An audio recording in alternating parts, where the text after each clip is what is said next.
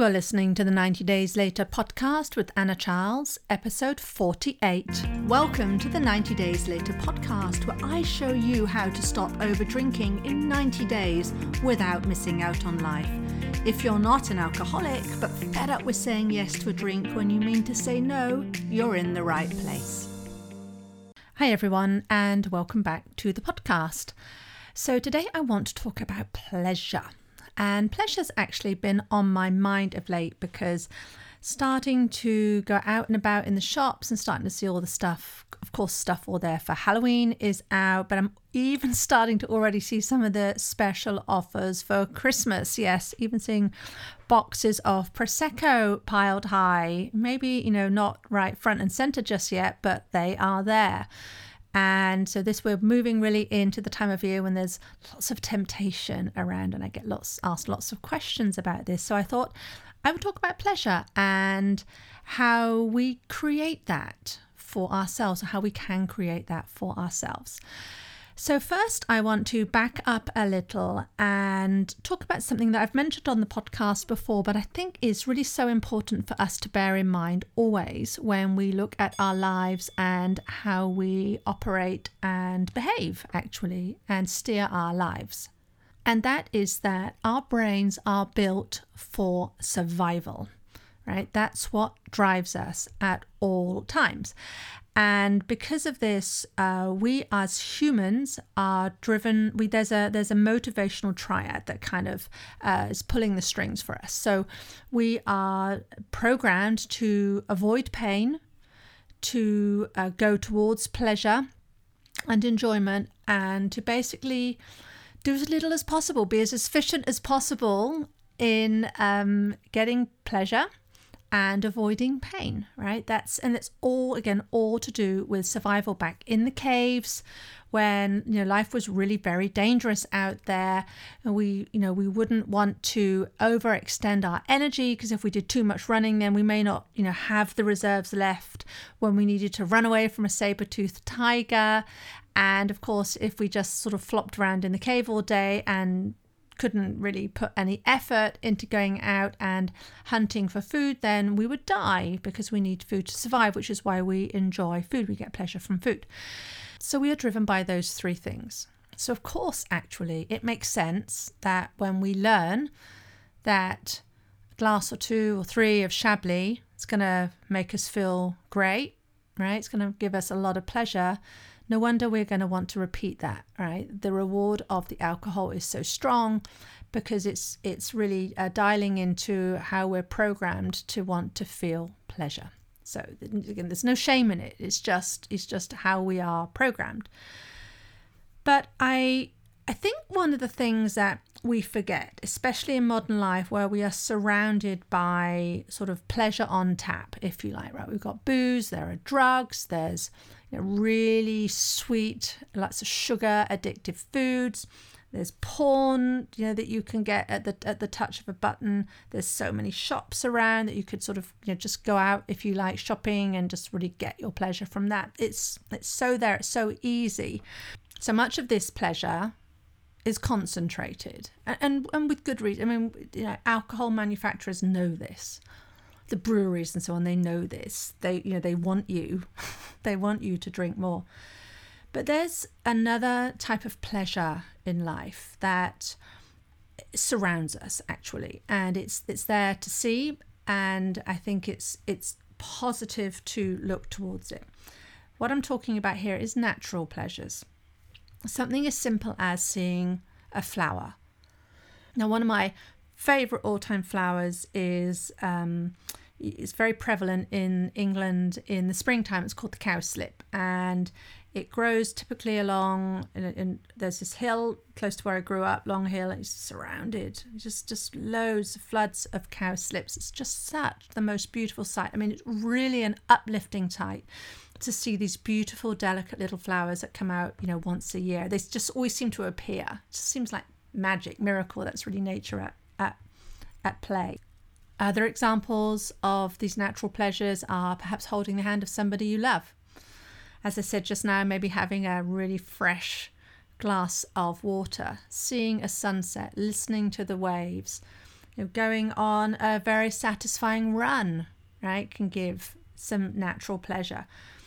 The thing is, though, that I would say the big difference between a natural and a man-made or an artificial pleasure is the difference in the intensity of the dopamine hit that we get and the speed of activation, in fact. So you can feel really just wowed by looking at a sunset, but that is just not going to compare on the dopamine stakes with a glass of white wine that's going to it's just going to flood your brain and boom, you're there. I mean, you are feeling the pleasure pretty instantaneously with very little effort. That's the other thing with these artificial pleasures. That's one of the things I think people find with wine and say, well, why would I want to bother sort of trying to find, get pleasure by maybe just sitting down and having some quiet time, right? Doing some deep breathing that could, give me pleasure and give me calm and peace. But that just takes time and effort when I can pour this glass of wine and boom, I'm there, right? So we have these artificial pleasures that are on tap, incredibly intense, and they basically deliver the goods very, very, very quickly. Right? We don't distinguish between these artificial and these natural pleasures. And as I said, the artificial ones are going to work more quickly, going to feel more intense, but more fleeting actually, whereas the natural ones are just lower intensity, take longer to achieve, but most cases would last longer, would have a more long-term beneficial impact. But the main thing I want to talk about today actually is the idea of, because the title is How to Create Pleasure, and it's the difference and the distinction between creating and consuming pleasure, right? Such an important distinction. We like drinking, as I said just now, because it's quick. And what happens is, because we know that's a way to feel great, feel good, we actually become quite demanding and quite entitled, actually. It doesn't take a lot of effort, right, once you start drinking, to change your perception of both yourself and wherever you are, right? So if you could be somewhere really, really tedious, it could be one of these really tedious work events, and a couple of glasses of wine is all it takes for you to say, maybe this just isn't such a bad, event. I don't mind hanging out with these people who 10 minutes prior you would have thought the most tedious in the world. But the alcohol is very, very quickly changing your view of the event, because you are essentially consuming pleasure, right? So consuming pleasure is really where artificial pleasure shows up, because it's exactly what it sounds like. It's a pretty passive situation that's going on. It's really when you sit back and you say to something else, hey, you entertain me, right? And this happens with drinking, but it happens with lots of different things. In fact, I would offer that it's probably how the majority of us spend quite a lot of our time, right? We drink alcohol, we eat food, we turn on the TV, we go online and we scroll online, right? Whatever it is. And what we're doing is we're just looking for an easy dopamine hit. And this is why, if I hear so often people say, well, I've given up the booze, but I've really taken to eating cookies every night. And it's because our brains, we're just looking for the alternative quick dopamine hit, right? Because going out and looking at the wildflowers isn't going to do it after you've been having the huge dopamine from the alcohol.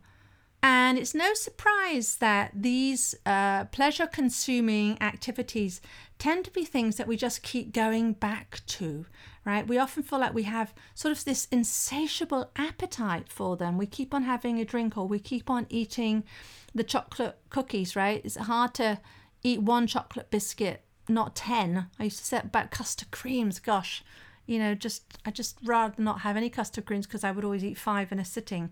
Or we'll keep on watching another episode of some show, right? And part of the reason for this is it's such an easy fix, right? It's such a not feeling that great, or I'm feeling bored or miserable or anxious or whatever it is. Boom, I'm going to plaster over with a nice glass of wine, or, with this donut or whatever it is you want to eat. Takes very little energy. Consuming is very passive. You don't have to put much effort into it. Remember, that's in the motivational triad. We don't want to put much effort into it, but you get a huge dopamine hit. the return on your investment in the moment is high. You get lots of pleasure for very little effort, right? Because aside from uncorking the bottle and putting the glass to your lips, you're pretty much there, right? You don't have to do very much when you're consuming alcohol as a way of consuming pleasure. The same applies to chocolate or crisps or biscuits or whatever it is, or scrolling on the internet, right? You don't have to do very much. Now, it's really important that you understand that consuming pleasure is not necessarily a bad thing, right? I'm not saying you should never do this. And there is no need or no reason to make this an issue of right or wrong, good or bad, or virtuous or not virtuous. But I do offer there should be some kind of balance in your life between consuming pleasure and creating pleasure. And really when we come unstuck is that most people, they find that the balance has shifted maybe all the way over into the consuming area, that we do very little creating. And in fact, it almost becomes a skill that we think is, we just don't know how to do it, right? We find that we're kind of on this gravy train of, I'm just going to watch TV every night, I'm going to watch this show every night. And I don't think about what else I could do, because heavens, what would that other thing look like? So let's look at creating pleasure. Right? Unlike consuming, which is passive, creating pleasure is active. You basically have to use your mind to produce something. So here's an example. I love knitting. I really actually love knitting. I learned to knit when I was about 9, and over the years I've off and on I've done it, and I really kind of enjoy it. Now, and the really interesting thing about this is I enjoy the act and process of knitting far more than I do the wearing of the items that I create. Right? I actually tend to prefer, in terms of wearing, knitwear that I can buy in the shops. I have this very thing about handmade versus machine made. I prefer machine made, but I will knit just for the pure pleasure of the creation. And so I know a bit smarter about this now, and I try to choose items that of course I will enjoy wearing, or let's say using. So I really enjoy knitting. So that's a creative pleasure. I similarly love the novels of Dennis Wheatley. He's an author from many, many years ago. They're kind of not really in fashion these days. Not many people even heard of Dennis Wheatley. But then a few years ago, I found a small group of other people from around actually the world who enjoy them and who get together once a year to talk about Dennis Wheatley, right? Talk about a niche interest here. And over the years, I've become more and more and more involved in this. And I ended up with the last convention, I was the main organizer. So there's a huge amount of work involved in this, right? And a lot of it is, I would say, tedious admin. It's finding hotels and booking rooms and making agendas and all the rest of it. But it didn't matter, because it was just creating huge pleasure for me, right? It just depended on my mindset and my outlook as to what it is. So what I've done there is I've given you some examples of when we consume pleasure, such as drinking, and we create pleasure, right, such as knitting. But the thing is that most of us we just don't tend to think of pleasure in this way, right? We don't think about dividing our pleasure into areas that are where we're consuming and areas where we're creating. We just kind of say, I just want to have fun, I just want to have some pleasure, I want to feel good. And as we get used to consuming pleasure, and as we get used to that being really a quicker way to hit the result, which is right to feel good, that kind of sets a new timetable. We sort of start to expect and require and demand instant gratification. And this can even turn us against things that we might have enjoyed for years. So I want you to think about reading. Now, reading is creating pleasure, even though you're consuming someone else's art, because you're having to put effort into it, right? You're having to find the book and spend the time and actually do the reading. You've got to use your eyes and your brain to actually do the reading. But it can be, right, it's going to take time to get into that book. I mean, really, do I want to invest that? I mean, I've even thought that myself. It's kind of crazy. I love reading.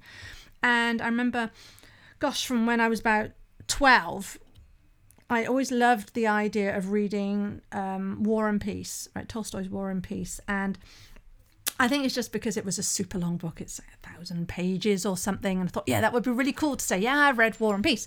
And so there was this one year, and it was my New Year's resolution, in fact, to read this book. And so I set about doing it. And I'm going to offer that the first 100 pages was a slog. I mean, it was just a slog.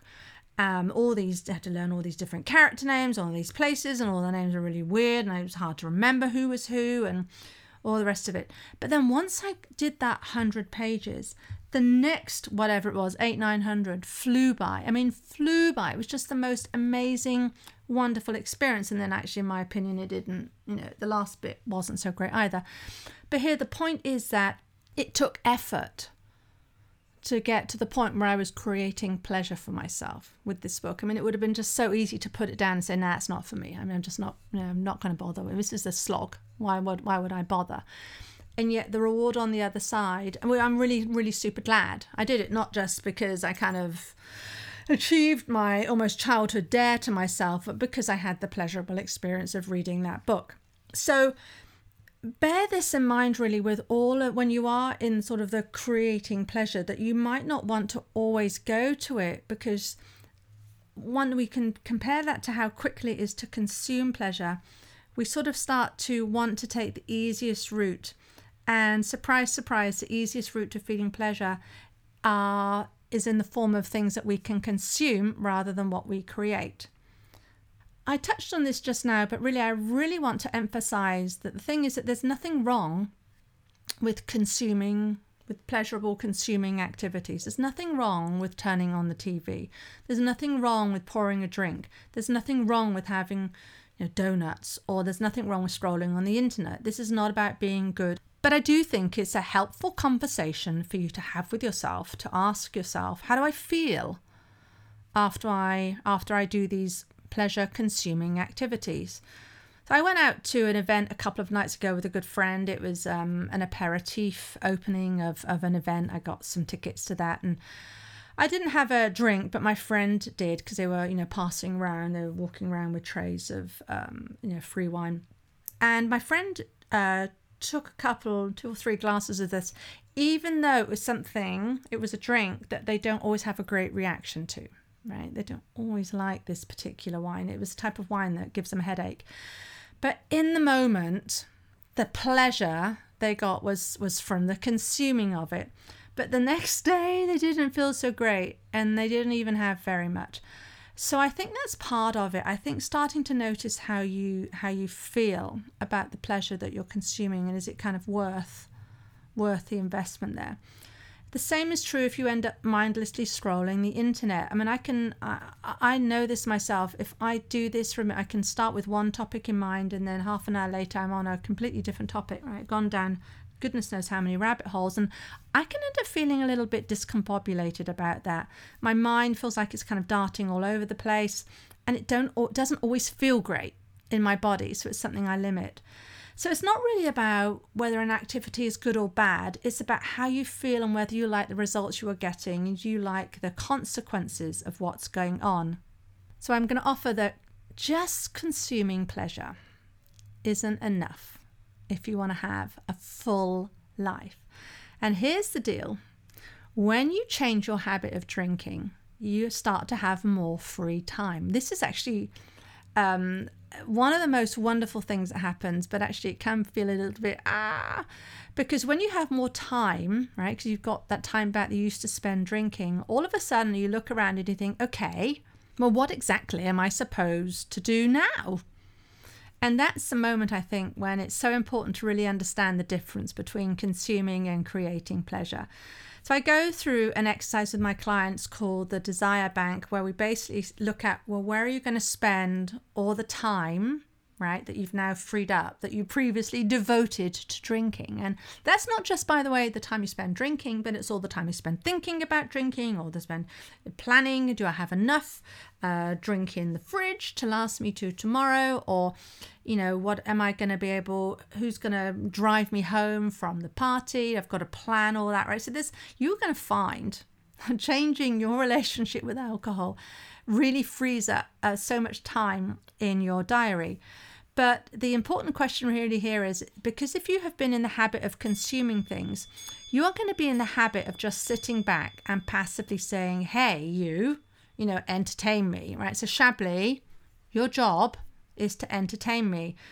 I don't want to think at all. So if we get into that habit, you're in that habit, and then you cut back on your drinking and you've got more free time, it can be so easy to fall into the trap of just turn to another consuming behavior. So I went through this, and to start with, I wasn't sure how to use all the free time. And because most evenings I had got into a routine of falling asleep on the sofa after dinner, after a couple of glasses of wine. In fact, it became a bit of a joke. I mean, we put a film on, or even if I went to the cinema, right, because you have a couple of drinks in the bar, or actually even at your seat in the cinema these days, go figure. Anyway, so we'd go to watch a film, and I would almost on clockwork fall asleep 60 minutes in, right? So I'd invariably miss the last 90 minutes or so, or last 30 minutes, or so of a film. And I'd often be just too embarrassed to ask my husband what happened, that I have to go and, you know, figure out somehow. I'd have to read the Cliff Notes, what happened in the film. A bit ridiculous, really. Anyway, so suddenly I was awake. I was awake all evening, and I would wonder, how on earth am I going to spend my time? And this is when started to look to my old hobbies, right? So I mentioned I love knitting, so I would start knitting again. I love doing jigsaw puzzles, so I'd have a jigsaw puzzle out. And now what I find is actually that consuming actually isn't enough for me. So like I say, there was a time when I'd be a really heavy consumer of pleasure through alcohol. But these days, consumption just doesn't do it for me. So part of me likes the idea. I like the idea of passive consuming of pleasure, but it just doesn't actually hit the spot. So I often do a bit of a mixture of consuming and creating at the same time. So for instance, my husband recently came across this series, I don't even know what it's on. It's called The Walking Dead. I mean, it's this zombie thing. And we watched 1 or 2 and didn't know at the time, but there's actually 11 series of these. And he's kind of all excited at the idea of seeing these zombie programs. But the idea of sitting consuming that actually doesn't exactly repel me, but I'm not excited about it. I'm not enthusiastic at the idea, but I enjoy the natural pleasure around connecting with my husband, sitting on a nice comfy chair with him, and actually the shared experience of being able to laugh at how silly the whole thing is, and, you know, talk about it with our sons, and just, you know, this thing happened and it was so crazy. So I'm working on combining watching or consuming this TV program with creative activities. So for instance, as we were watching it, I'm watching it with Half an Eye. I'm also planning Christmas. I'm actually planning the next Anne Sweetley convention as I watch it. Or the other thing I might be doing is sort of pinning some fabric to I want to make some tablecloths, or perhaps I'm doing a jigsaw puzzle, right? The TV is actually incidental. The consuming of pleasure is incidental. I'm getting the dopamine, I'm getting the fun from the creation of pleasure at the same time. So that was what I wanted to cover today. I wanted to talk about this difference and distinction between artificial and natural pleasure, and, you know, consuming and creating pleasure. And my homework for you, because I like to give homework here, is for you to really do an inventory and understand how this distinction between consuming and creating pleasure is showing up in your life, right? What are the different pleasures that you are participating in, and, you know, whether it's active or passive. And this is important as you start to change your relationship with alcohol, because, as I said, the time you're going to have available and how you look at pleasure is going to shift with this in quite a remarkable way. So I encourage you to start looking at this right now. And the way I did this, when I realized I had all this time available, that I wasn't dozing through most evenings, was I went back to what I used to enjoy when I was younger, when I wasn't consuming pleasure, when I wasn't consuming alcohol. So this showed up as knitting, jigsaw puzzles, reading, playing the recorder even as well. I get a lot of pleasure out of doing that. So this week, I really want you to challenge yourself. I want you to ask yourself first, in the range of things that I consume for pleasure, if you look at your life and the things that I create for pleasure, what does that look like for me? Or if you had to put a percentage to it, is it way over in the consumption area? Or are you, so are you sitting there and sort of just passively expecting to be entertained? If you're not drinking, are you watching the TV? Are you watching, binge watching Netflix? Are you scrolling through the internet? Are you, just listening to music? Or how much are you creating? How much are you creating your own pleasure? Now, this isn't right or wrong. I'm not saying this is another thing for you to sit and whip yourself with and say, oh my gosh, how, I'm just over here, I'm all completely passive. It's just good information. It's good information you to have and to look at, to say, look, hey, if I want to try something different, I've certainly got some room to do that. And again, if you are sitting here thinking, yeah, I am going to change, I'm determined, I'm going to change my relationship with alcohol, you are going to be having heaps more time. And what will you do with that time? So you can start that right now in terms of challenging yourself, right? Challenge yourself to create pleasure and let's make it fun. But I warn you, right? You're going to have to work against your brain. If you've conditioned your brain to expect that it can just sit back and do nothing and be entertained, all right, which is where you might be, you're going to probably have to work against a brain that's just saying, I don't want to do that. That takes too much effort. This takes too much energy, right? Just like my brain did with reading War and Peace. I mean, I wanted to do it, but I thought, it's just going to be so much energy. But really, the more you do this, the more you create pleasure, the more you learn, again, the skill of doing that, the more it builds. It's like, strengthening that muscle.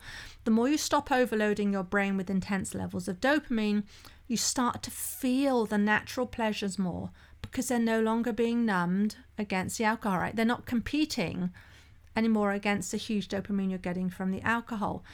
And then when you see how you feel after these natural pleasures, these pleasures that you are creating, after you're creating your own pleasures, that's what your brain will then lean towards. The highs of pleasure in terms of dopamine will be less, for sure, but they'll be longer lasting, they'll be sustainable, and they'll be infinitely more satisfying without the negative consequences. So that's your challenge for this week. Take a look at where you're creating and consuming pleasure and then decide if you want to make changes to that. And let me know how you get on. I'm really interested to learn and to hear what's happening. You can email me on anna@90dayslater.co. And if you think you're getting too much pleasure, too much of your pleasure is coming from alcohol, I can help. Just go to 90dayslater.co and click on the blue button to book a call. Guarantee you'll feel so much more natural pleasure and dopamine from the achievement in creating the life you want. Now that really is the ultimate pleasure out there, right? The ultimate creative pleasure to create the life you want. And it's really also just the beginning. When you see how you can create and live a life full of pleasure without wine, you're going to feel unstoppable. So go ahead and reach out to me. Okay, that's it for this week, and I'll see you next time. If you like what you're learning in the podcast and you want to take the work further and achieve total freedom around alcohol, let's talk. I help my clients stop reaching for that first glass of wine the moment 6 p.m. rolls around and they don't miss out on life. And we do it in 90 days. The effect is permanent. Email me for more information on anna@90dayslater.co. And if you did enjoy the show, I'd really appreciate if you'd leave a rating and review to help others find the 90 Days Later podcast.